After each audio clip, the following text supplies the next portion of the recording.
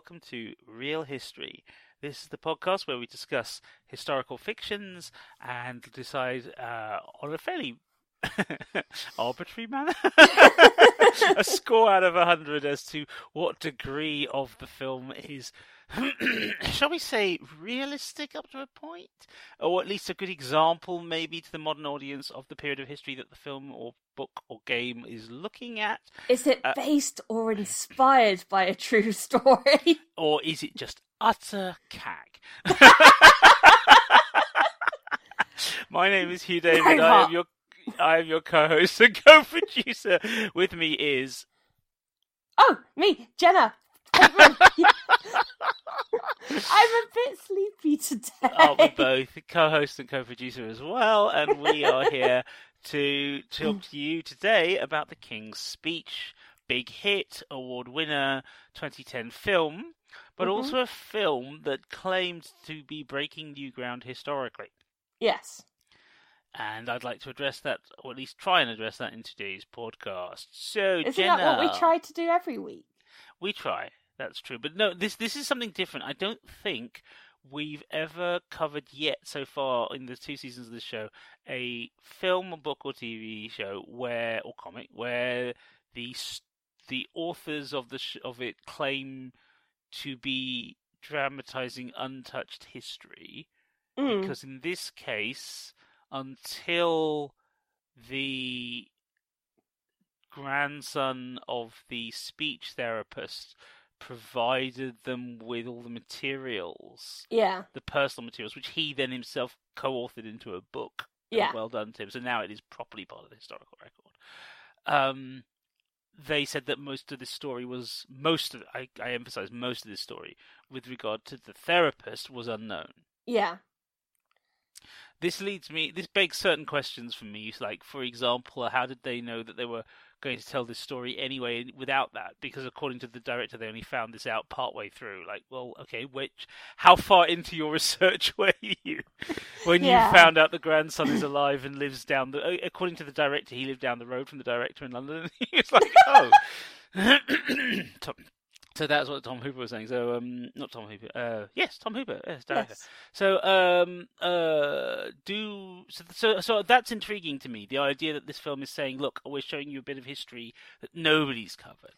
Yes. There's a claim to being not quite an original source, but certainly using primary sources that nobody's had a chance to use before. And I think that's an interesting state of affairs. I'm not, normally we the historians get a chance to get at the sources first before the movie before Hollywood gets its teeth into it.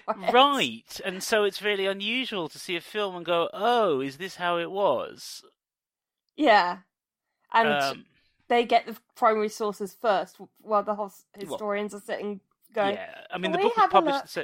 The book was published in 2011. The film came out in 2010. So, it is very interesting, the timing. But nevertheless, let's quickly summarise this for people who've not seen the film. So we are dealing with British history, English history. The king makes a speech. Got to give the film credit. It does what it says on the tin. Right? It's a Ron Seale movie. A couple of kings make a couple of speeches. Yes, King George VI, who was not originally going to be the King of England, Nope. but was forced to ascend to the throne because of the scandal over his brother and his brother's choice of lover. Mm-hmm. So the film begins prior to that with Bertie, as he's affectionately known, arguing... It's also the name of my mum's dog. Okay. Arguing with his then kingly brother about his responsibilities. We then move very forward to the point in 1936 where Bertie is crowned King George VI and replaces his brother. And then is then confronted with the problem, which is that he has a massively he has a stammer, but a very, very severe one. And of course, this is the era of radio as the key means of communication. So being able to speak and inspire through speech is crucial now, even more than it was in the past, to kingly leadership. Because back in, before radio, you could just have your speech written down and sent out. Well, now it has to be telegraphed to the nation. Exactly. Yeah. No, I think that's a good point. We often, media analysis and history often focuses on things like the transition from radio to and film to television. The Kennedy in his election campaign is often a good example of that. But I think we don't. I'm sure there are historians who have focused on this, but I think the transition to radio and the importance of radio is often left behind because of the generations growing up with television. And I think radio is hugely, hugely important as a force in the 20th century, and we need to really recognise that. And it's a surprisingly powerful force now. Look at what we're doing. I think that we are looking at a film that actually deserves... it's a film that I would not have expected to come along, but when it came along, I was more than happy to go and see it in the cinema, even if I felt a little out of place. There was a number of very, very openly patriotic people in the cinema on the day. I know. But it was Were they wearing Union Jacks? I'm not going to specifically mention anything, because far be it for me to make anybody who listens to our own podcast upset or concerned. It's not for me to judge. I simply felt uncomfortable and out of place. Remind me later. My dad's got a full Union Jack suit. It's awful. You know what? I got no problem with that. If he wants to wear that, that's fine. It's just that if memory serves, isn't it? He's supposed to be wearing the Union flag, and the Union Jack is for set at sea, isn't it? Yeah, but everyone just calls it the Union Jack. No, I know, but I just feel like that's a really, as historians, that's an important we should call it the Union flag. Yes. I just think it's important. Well, oh god, you're too young to have seen you may have seen it on repeats. The British sitcom, not sitcom, the British sketch show, The Two Ronnies. Yes. Okay. So one of the things they did was they did a fake drama series. So they parodied BBC dramas, and the big popular drama when I was a kid was the wartime resistance show Secret Army. So they parodied it with a sci-fi future version in which women have taken over Britain, and they have it's like pre-Thatcher as kind of prime minister, and they replaced the Union Jack with the Union Jill. and the shot is you see a rectangular Union Jack, and then you cut to the Union Jill, and what's happened is they've kept the same basic shape, but they've cut it into a pair of knickers and added frilly bits. Of course they have. I know it's supposed to be a parody of sexism, except it is sexist itself. But yeah, it's called The Worm That Turned. I guess they were trying. It's kind of funny. I mean, I was a child. I have only seen it, I think, once as an adult. Anyway, enough about flags. Back to the king. So King George VI now is faced with the problem that he has to, and it's a volatile time period. Obviously, we're talking about mid to late 30s. Yes. Britain needs a strong leader at this time, both in terms of king, prime minister, and king. Yes, it's going through a depression, which isn't helping. It's on its way out, but of course, fascism is on the rise. Yes. And this is briefly alluded to early on in the film. And so the question becomes, what is the king going to do about his stammer? Well, the prince at the first point, and then the king. Agreed. Because he starts therapy before he's the king. Oh, yes. Yes, because they're aware he's going to be succeeding. No, it's more the case of they're aware that he's going to need to make more public speeches just in general. That's what I mean. Sorry, that's what I was trying to... Yeah. Yes, sorry, that's what because they don't know that he's going to succeed until his brother basically goes, I'm out of here. True. There was always the intention to improve his Bertie's delivery. Yeah, which I think is about the halfway point of the film. That's a good point. Yeah. Spoilers! So, Spoilers! We have an application. Always. We literally do. That's like the real history. The word history means spoilers as far as I'm concerned. Given one of my favourite television archaeologists River Song has that as a catchphrase. Oh, possibly.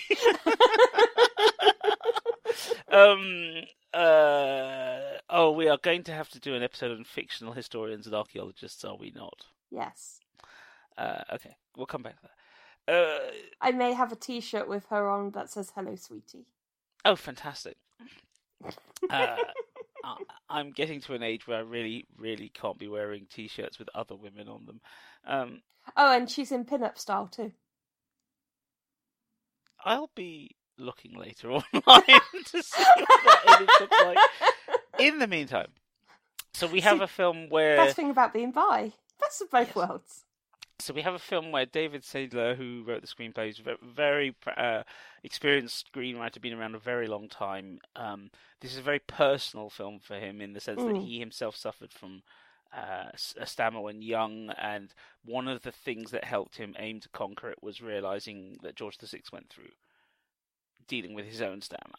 Yeah. And so this became his quest to kind of tell that story. And then when Hooper, the director, then came in, and then that's when Hooper claims that they found the grandson of the therapist. Now, the therapist was an Australian, and while he wasn't necessarily qualified in that, he was an actor, stage actor, but he developed... He was good at elocution and training other actors, and he discovered that actually he found that a number of exercises that worked for the actors helped people with stammers. Yeah.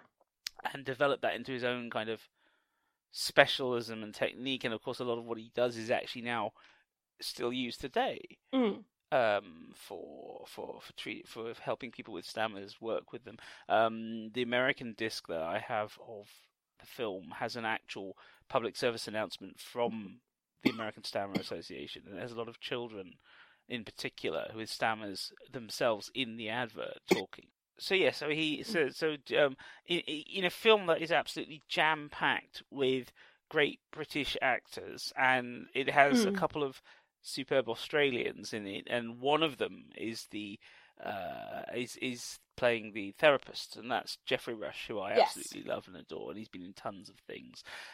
He's a pirate. That's where most people recognise him from. These days, that's true. I think before that, most people would have recognised him from the Elizabeth films. He was very good in those. And he also made a fantastic, if slightly over the top, Marquis de Sade in Quills. So he's no stranger to historical roles. No. Guy Pearce is the other Aussie who's in it. Great actor. He plays the original king at the start. So yeah, it's an interesting cast. So we have this wonderful cast, and we have Colin Firth, and we have Helena Bonham Carter, and we have Jennifer Ely as well at one point, and Derek Jacobi. I found out that apparently Helena Bonham Carter was filming Harry Potter during the week, and then coming during the weekends. Yes. So that must have been a bit mind. Well, the Q&A on the disc I watched, Firth jokes about the fact that he said one of the things he was aware of is that if you stammer, everything takes longer. Yeah. And so he was trying not to use the stammer techniques he learnt in every scene, and then the director was like, no, I want you to stammer on every line, and he said he could see Helena's face turning sheet white because she had to get home to the kids. Yeah.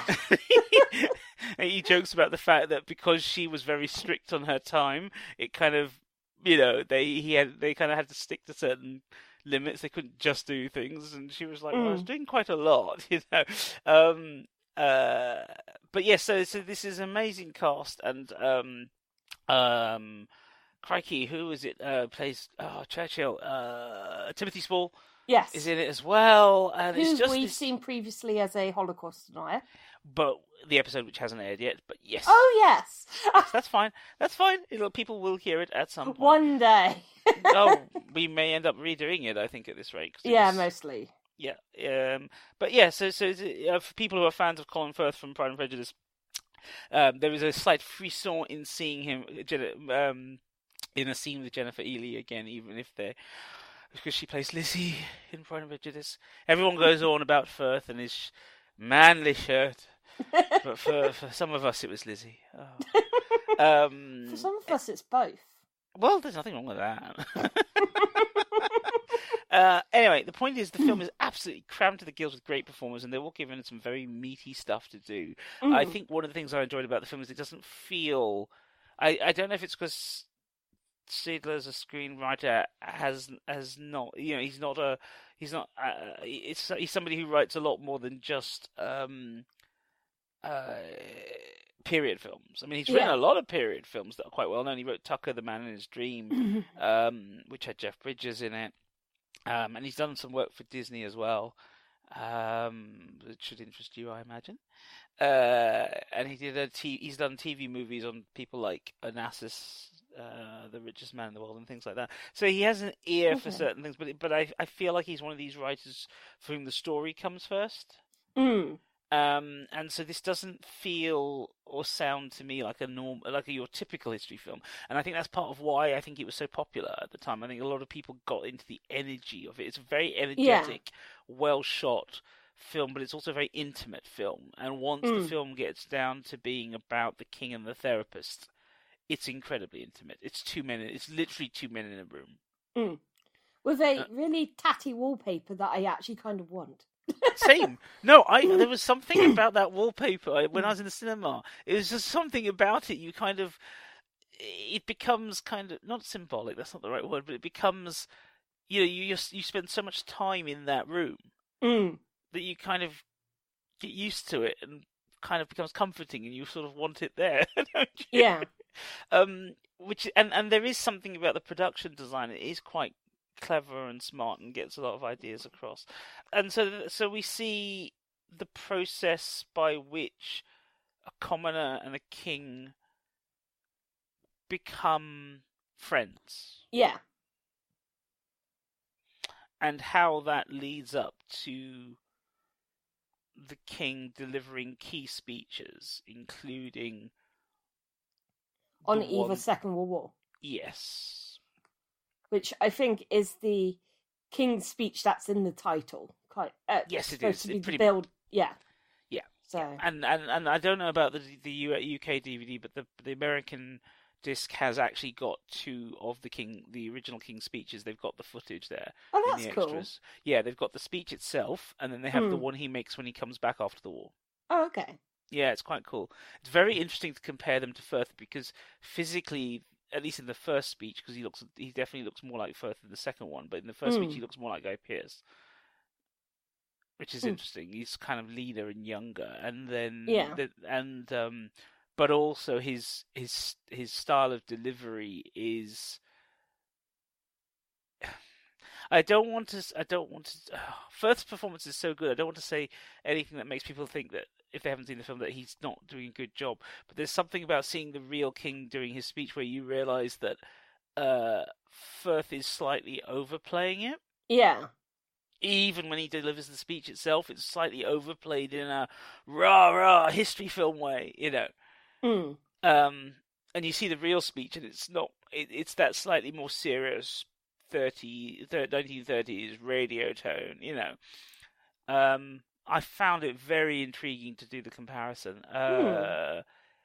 Nevertheless, when the cinema I was in, people were clapping at the end and cheering and very impressed. And I mean, like a lot of people. Like it was a packed cinema in Wickham, and people stood up. It was a big screen as well at the Empire, and people stood up, and there was a lot of cheering. Well, not cheering, but clapping, I think. But I couldn't help myself. I tried not to say it out too loud, but I was like, because I said this just at the end of the speech when in the film when everyone cheers, right? Yeah. And claps at the end. I turned to my partner and I said, and now he's on a plane to Canada.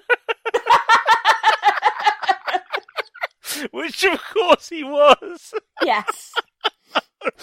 And I feel, I don't know.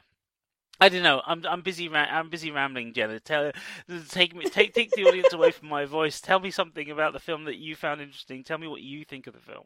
Well, I was chatting with you over Facebook while watching it, and it's interesting to see how my relationship to it has changed, especially since I've come into university and learnt how to analyse a bit better. It's like the fact of what I think of the British Museum. It's like, I love it, but I know it's really, really problematic. Where this film, because it was made with the permission of the royal family, because they weren't allowed to make it until the Queen Mother, the original Queen, not the original Queen Elizabeth, but Queen Mother Elizabeth, let's go with that. Helen Botter Carter, there we go, that's easier. Until she had died, they weren't allowed, because the screenwriter had asked for permission before, and she had said, no, not until I'm dead, basically. And he was like, okay. And as soon as she died, he was like, time to write. So it's like... I can see that, because by all accounts, she was an incredibly strong-willed person, and she found a way to keep control of both herself and her life in an arena where she suddenly became she hadn't intended to be in the public eye. One of the reasons she says they give in the film is she marries Bertie partly because she knows he'll never have to give a speech and be a king. And when that changes, she realizes that she's got to play the game differently. Yeah. And so hearing that she said no, you can't do this till I'm gone makes a lot of sense. Yes. Well, considering one of the most famous things that she did was go to the Cheltenham Festival every year. Well, yes, exactly. Good thing she wasn't around this year. Oh, God. If she hadn't been dead already. Yeah. I can't believe that still went ahead. Seriously. But, yeah. Going back to the film rather than horse racing, we're going to have to do a horse racing episode at some point. So we are. We've got one on the schedule. Yes, Secretariat. I was trying to hint to it without being... Oh, sorry. Preview, folks. We'll be doing a horse racing episode. Sorry, you were attempting foreshadowing. Oh, yes. I'm so sorry to spoil that. I was trying, and you... Well, considering we'll keep moving around the episodes, it's not much point. At this rate, this will air after the Secretariat. Yes, we foreshadowed the episode that just... Wait, what? Yeah. And so considering anyway, we still got episodes to release from the beginning of the year. We got a couple stored away, yeah. Hidden away. Yeah, indeed. So, you were saying, so the Queen Mother placed certain limits on the film, and then when she passed away, they were able to move ahead with it. Yeah. So we get the version we get. I think the film's very complimentary of her. I think she's a massive force in the film, and really important. I mean, Bonham Carter's fantastic. Well, Helen Botter Carter's amazing in everything. True. Because she knows when to ham it up. Yeah, but that's the problem. I think I think a lot of her more recent career is based on hammy roles. Yeah, I think being Bellatrix didn't help that. No. But I think here it's a great example of what she's known for. I mean, one of my favourite roles of hers is very underseen in this country because it's a French film she did in the 90s where she plays an English person living in Paris and she acts the entire film in French. Oh, wow. Oh, I know. Yeah, it's basically a comedy of Friends and drama. It's not quite Friends, like a French version of Friends. It's not quite that. It's better than that. But it's called Portrait Chinois, and it's only ever been on DVD once because it was a Channel 4 co-production. So I've got a disc of it somewhere. But no, she's wonderful actor. We say actor now, don't we? Yeah, I think whatever is good. Okay, cool. So, sorry. So there's the aspect of the Queen Mother which is hugely important to the film, especially her sitting on his Bertie's stomach and going, the king, what was it? Her Royal Highness goes up. Her Royal Highness goes down. It's quite fun. I feel like this film does some of what I think people get from watching The Crown. Yeah. Now that The Crown's out, it's that thing of humanizing the elements of the royal family for an audience who don't always think of them in that way. Yeah, which, again, is problematic as well. You find it problematic? Well, it's that whole... These are people that need to be humanized because they need to not be on, like, a... People need to realize they're human. Were you about to say they need to be not on a pedestal? Yes. The amusing thing, of course, we're talking about people who get statues made of them. Yes. And one of their portrait appears on all of our money. So I think pedestal is a perfectly good word. Banknote. And it's that kind of thing of, oh, look, they have problems too. They're just like us, which is like, yeah, but they've still got so much more privilege, and I don't think difficult. I don't think the film avoid. I don't think it sugarcoats that. There are points where the conversations between Bertie and Lionel Logue are. There is a recognition of privilege. I mean, there is one scene that was featured heavily in the trailers and interviews ahead of the film, where Lionel provokes Bertie, and he says, and he gathers enough steam and anger to be able to speak clearly. Yeah. And he ends with, "I am your king, and you must have," and that sort of thing. And you must obey me, I think he says. Yeah. Or you must do what I say. I think that's the same speech where he says about the divine right of kings as well. Yes, by divine right, that's the fun. But the thing is that Lionel, that's another reason why it fascinates me, because you're talking about an Australian challenging the king. I think there's that in itself makes for a certain degree of interest, but also because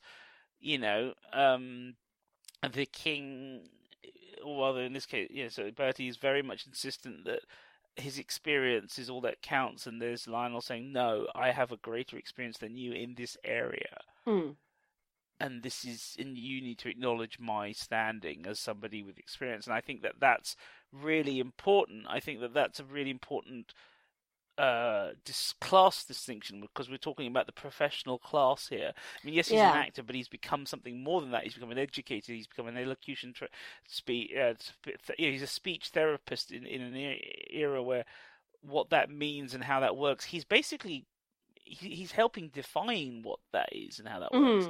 He's breaking some new ground, and I think that standing his ground in front of royalty and saying, "No, who I am as a professional." And what that means matters. Yeah. Not just to you, but generally. Bertie's carrying the weight of his authority on his shoulders, saying, "I have to be better than what I am." And there's Lionel going, "Well, yeah, okay, but that means you've also got to step back and let me do my job." Yeah. And that I think brings to the fore certain class elements. It brings to the fore some of what you're saying about the humanization versus this nature of, it takes him off the pedestal quite deliberately. Yeah. I don't know if that's... Part of me goes, is this propagandary? Or is it not? And it might be my brain working overtime, because it's people in this film that are pictured are still alive, like our current Queen Elizabeth is pictured as a child. And so that might make me go, okay, but at the same time it's finding out that the king, one of our kings, had a mental health issue and also had a disability through a stammer is very reassuring, maybe? Yes. No, I think you're right. I think it modernizes him as well. Yeah. It takes a period of time that is not that far away, but feels further away because there's a whole world war between it and us. Yes. And it goes, look, here is a person facing the things some of us face today, and despite all his privilege, look at how he's treated by his own family. Yeah. And the public. Yeah. Because a lot of people who suffer from what he suffered are not in the public eye. On purpose. Yes, some of them on purpose. And I think that's possibly the value of making... I think that's the angle... Certainly that's the angle I think the scriptwriter was going for with the film. You know, I think he was trying to engage those of us who have not had a stammer with the process that he himself as a child went through. Yeah. Colin Firth says in the extras that that was a big part of how he learned to do it, because he was very aware that the whole thing could become just a caricature of people who stammer. Yeah. And so a bit like Life of Brian. Yeah. And so instead he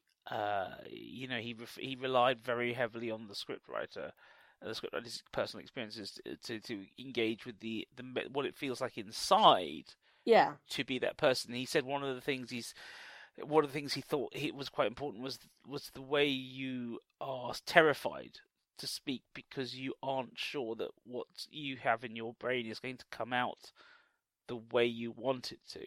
Yeah, I can understand that a lot because I thought you would say that. Yes. Yeah, because trying to get my thoughts out of my brain, which to me sounds very intelligent and like really clever, and then trying to then filter them through my mouth, and somehow they end up really dumb, or like with assignments as well. I'm like, I know what I think about this, but how do I write it? But you see, I do think a big part of that, and this is something that the film is quite clear on, I do think a big part of that is training. You know, when have you ever been given the time and the effort that Bertie gets with Lionel? No, never. Exactly, and yes, that's a matter of privilege in terms of Bertie. But of course, if you could have afforded Lionel, you would have been able to do the same thing. Yeah, this is part of the problem with the system you've grown up with. Is that there was when you were at school, recognition of dyslexia and what to do about it was still being developed in this country. Yeah, I mean, I did actually go to speech therapy. Good. Yeah, there you go. So you got some. I got some. I couldn't say my L's. So... Well, you certainly can now. Yes, I can say all of my L's. Although you can mostly hear it when I go red lorry, yellow lorry. Well, that's a horrible thing to be saying anyway. I know, but I had to say it so much as a kid. But to be able to say that, I still have to really slow down. Mm-hmm. So... and concentrate on how to say it. So yeah, I guess because of... I mean, I was in speech therapy until I was in year 4, 5. Okay. And it was like a once a month I got taken out of school kind of thing. So, yeah. So you actually have some sense of what it's like to be in this film? Yeah, I just remember a lot of cheats and... red right. Lorry, yellow lorry. So do you think that the film gets across that process relatively accurately, given that it's allowing for the period that it's set in? Yeah, and also the fact that he's an adult and you teach adults differently to how you teach children. Of course. So, and I know that they didn't actually know what techniques Lionel used with the king. Mm-hmm. So apparently they just had fun in the studio one day doing really silly things. Like vocal exercises that they would use as actors to try and warm up their voices and stuff like that. And so, because that sort of information, although it's not 100% lost, it's not confirmed, if that makes sense. So... Yep. Some of it is kind of trying to work it out. That's interesting. There's the marketing of the film definitely made it sound like they knew what they were talking about thanks to the wonderful trove of personal records. Yeah. I'm intrigued to realise that that's not quite the case. Well, and also not surprised, really. It's when you sell the film, I think a big part of a lot of the things we cover in this podcast, a lot of these films and TV shows and so forth, there is a there is sales value in the word authentic. Mm. People want to believe that things are authentic.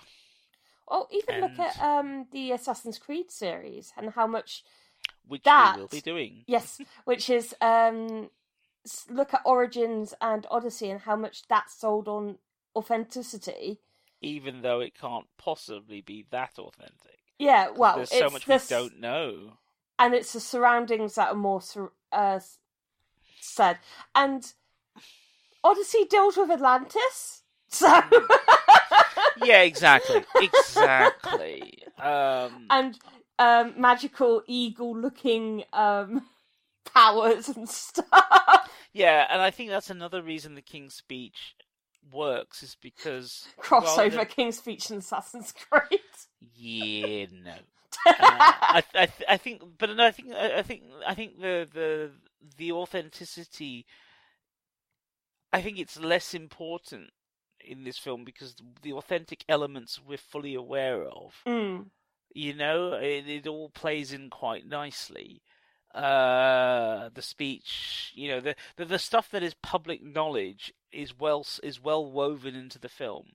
Yeah. And I think the bits that we didn't know, so fundamentally the relationship that is at the core of the film, that is so well played by the two men. Yes. So well played and so well staged that it becomes very believable. Mm. I think they've really considered, not just the historical record and what they've found out about Lionel's perspective of it, but I think they've considered very carefully how these men would interact when no one's looking at them. Yeah. When they are in private. Yes. And it's that glimpse of the private sphere that makes it such a compelling film to watch. That's hint of a family that we never get to see in their private roles. Yes, and so whether or not that humanizes them, whether or not that takes them off the pedestal, I think is open to debate. I think that depends on your degree of interest in them as a family. Mm. But I think as a simple piece of drama, like I'm fascinated at the idea that they made this as a film because it would have made an amazing stage play. Mm. And yet it works as a film. Yeah. There's some really nice... I'm surprised they haven't made a stage play of it. Yeah, well, they probably will. Just give it 10 years.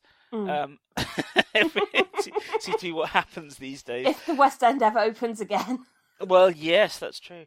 I think there's some beautiful compositions. It was certainly nice to see it in the cinema. I enjoyed it on the big screen. It uses the widescreen quite well. There were some critics at the time who condemned it as a bit of a TV movie, but I think that's unfair. I think it works to be a big screen film and in its own way and does it well, despite the fact it's about intimacy and relationships. But I also think that it's slightly disingenuous to end on the speech at the eve of the war as if it's a triumphant moment. Yeah. Knowing this is what I mean about me leaning to my partner and saying he's on a plane to Canada next, because most of the people in that cinema with me don't know that. No. They think he's about to stick around for the war and back up Churchill, or at least I guess that's what they think, unless they know. It's not something I knew.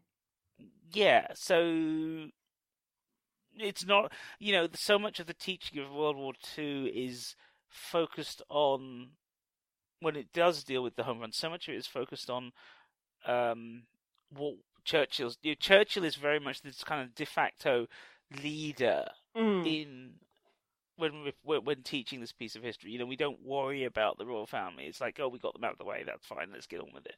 And I think that makes the end of the film, at least for me, it makes it slightly. It's a personal triumph. That's all.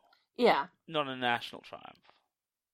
where it tries to sell it as a national triumph, even though It feels like it, and I think, and certainly the audience in the cinema took it like that. Or at least the one I was. we're supposed to be proud of our king for getting over his stammer. And... I mean, I look as a man and an individual. Well done to him. Yeah. You know, well done to him. I mean, yeah, you know, well done to anyone who learns to live with that and work with that and make it and deal with it. Then Yourself have to deal included. with an incredibly important speech on the radio. Yeah, you know, and he did. Yeah. That's one thing. There were no cheering outside Buckingham Palace like you see where he's...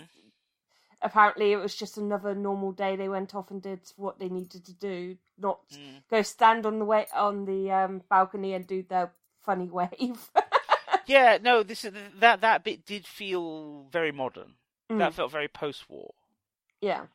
And this is what I mean about the triumphalism of the finale. It's an attempt to give a modern audience a happy ending. Yeah. Even though there's about to be a world war. Yeah, when a lot of those people are going to get bombed out of their house at least. Well, this is what I mean. It's a very odd way to end. I mean, I don't know. Are we speaking here as historians? I guess we are. Yeah, as a film critic, you probably go, depending on whether or not you appreciate the history, you know, you want a satisfying film experience, don't you? Dramatic experience, and you want a resolution, and there is one, because the point of the film is the relationship between the two men and the speech, as well as his wife and the speech therapy. That's the key. But so from that point of view, you know, it's like a sports movie. Yeah. You know, the training and the prep and the race or the event. You know what I mean? It's like that. Yeah.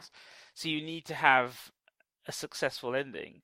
It's just that the rest of those of us with some modicum of history knowledge are like, oh dear, what a dark and horrible place to end it. Here comes the storm. Oh, what was it that...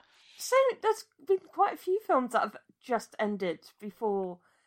Oh, Prince of Egypt, that was it. Where it's like, they have 40 years of walking through the desert. I know. It's just like, at least Exodus, the live action thing, at least they take it all the way up to Moses not being allowed in, which is much better. That's far more interesting.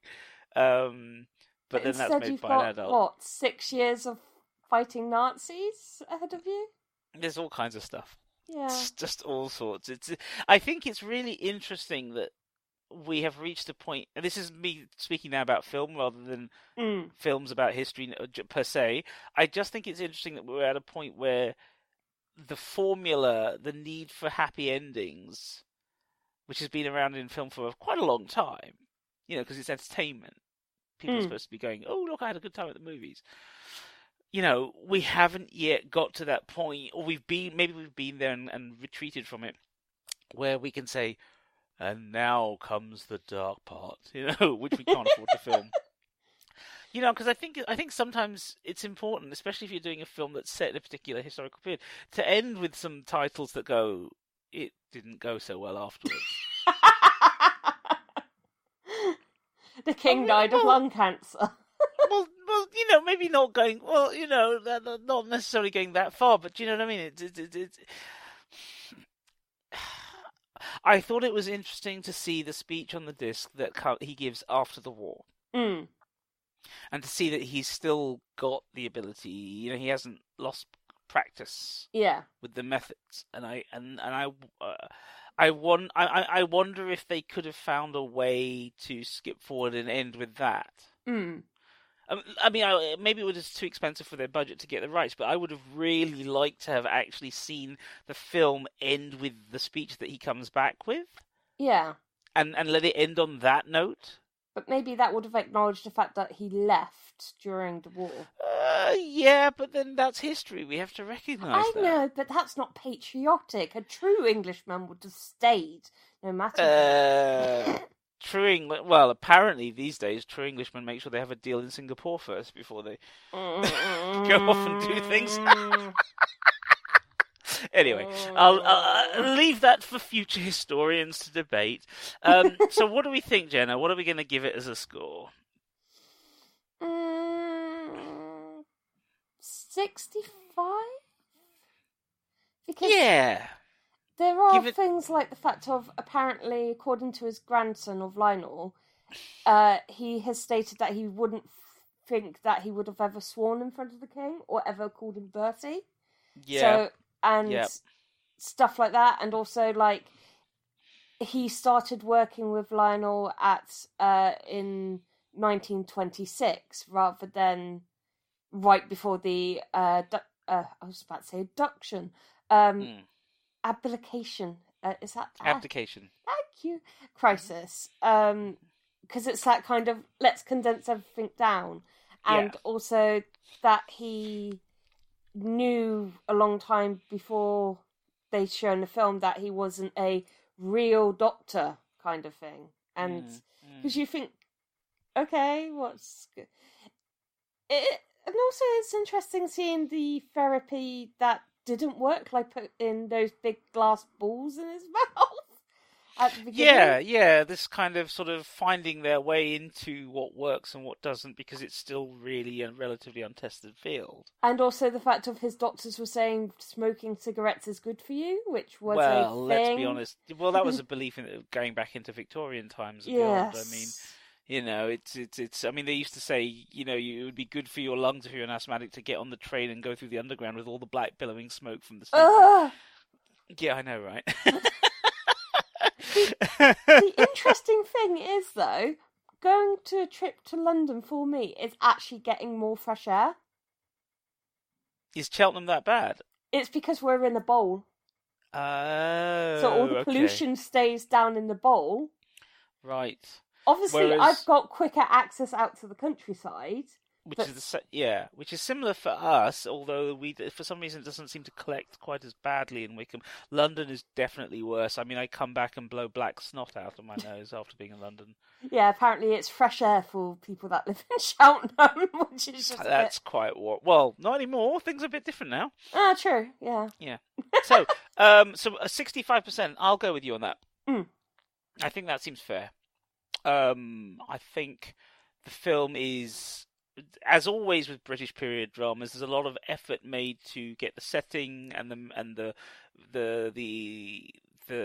sets and the costumes and all of that is on point. And there's a good score, and the whole film is very well shot, and so forth and so on. They do not like centre shots. They do not like shots where a character is right in the centre. They always have to be off to the side. Well, that's because, but that's what I mean about making sure it fits widescreen. Yeah. You know, they're very, very careful, and then when they finally allow things in the centre, it's very, very specific moments, such as the microphone. You know, it's quite an interesting. The framing and the composition is very interesting like that. Yeah. But yes, I think ultimately you're right. I think there's too many elements where we can't be sure, and therefore I think it has to be 65%, which is a shame. But it feels like an 80% movie. I still think it's a film that people should see. So. Oh, I think it was a massive, massive success, and lots and lots of people see it. I'll be interested to see how well it ages. I mean, we're talking about a film that won 106 awards worldwide and was nominated for another 100, another 200. So, you know, it's like, wow, okay. I mean, it won 4 Oscars. Yeah. So, you know, and then the director went on to make Cats. You know what? I just think the internet's ridiculous about this stuff. I think it shows you how limited the internet mindset is, because they all go nuts about something, and anyone who knows the play looks at it and goes, "That's the play. So what?" Yeah, like literally, that is what the play looks like. What is your problem with it? You know, and then they're like, oh my god, they were like, what's the other thing people freaked out about? And then I was just like, what is the big deal? It just looks like what it's supposed to look like. You know, this happens all the time. And I think we, at some point, the King's Speech is not one, but I think at some point we're going to be doing a film where this is going to be, the internet response is going to be a big part of what we discuss. I'm not quite sure yet which one that'll be, although possibly, because 1492 would be another one. I think Pearl Harbor is kind of got some good historical accuracy, apparently, but in places. But then at the same time, it came out just before 9/11, which then obviously made people really react to it. Well, yeah, but also... Well, we'll have to do Pearl Harbor. I'll save it for Pearl Harbor when we do it. Although, whenever I think of Pearl Harbor, I think of Team America. Well, yeah, that's possibly the other problem is once things have been parodied, you kind of remember the parody. Right, let's come back to this. 3, 2, 1. So we both agree 65%, although it would be nice to have a bit more. Do we feel that as a film, you said people should see it. It's still worth seeing. I think so. It's very well seen at the time. Do we think that it's going to stand as a really good example of films about the royal family now that we've had several years of The Crown? I don't know, because I remember someone saying, I can't remember who it was, it might have been my mum, but when she told me about The Crown, she went, "Oh, I think it's a sequel to The King's Speech." Oh, that's interesting. Okay, so if people feel like that, then that's a good sign. That I would actually take that as a recommendation for The Crown. That's a very good recommendation. I've watched the first season. I haven't watched anything else. What I saw of the first season was pretty good. Yeah. Okay. Something I watched more Victoria when that was on. The one with Jenna Coleman. Oh. Sorry. Yes, you're one of the few Jennas in film. Yes, that's why I can remember her name. I get happy when there's a Jenna. And wonder how much she gets called Gemma or Jennifer or Jenny or any other ways that people try to pronounce my name. Well, any of those would be nicer than what some Doctor Who fans call her. So, terribly controversial character for some, not for me. Right, on that note, Jenna, where can people find you online? You can find me at Nadesco Kitty on Twitter. You can find me writing on Bunkerzilla occasionally, and also on their Big Stomp episodes that I've appeared on, which have been fun. I'm about. Come find me, I guess. Yeah. Okay. I can be found at 48 Consultancy on all my social media. If you'd like to talk to us about this or podcast or any of the others that I produce, you can talk to us at 48 Publishing. We also now have Twitter and Facebook pages for this actual podcast. So we do. Real History _UK for Twitter, and also for Facebook, actually. I think I made sure it's the same. If not, it's Real History UK without the underscore. But we have pages of both. Please feel free to pop in, give us reviews, give us likes, tell us what you don't like if you want us to chat, and we'll address that, see if we can. If you have any suggestions for what you'd like us to cover in the future, please go right ahead. And if you like anything we've done, then buy us a drink at coffee.com/4DA Publishing. Yes. Okay, this has been Real History. We hope you've enjoyed it, and we will be with you again soon. Bye.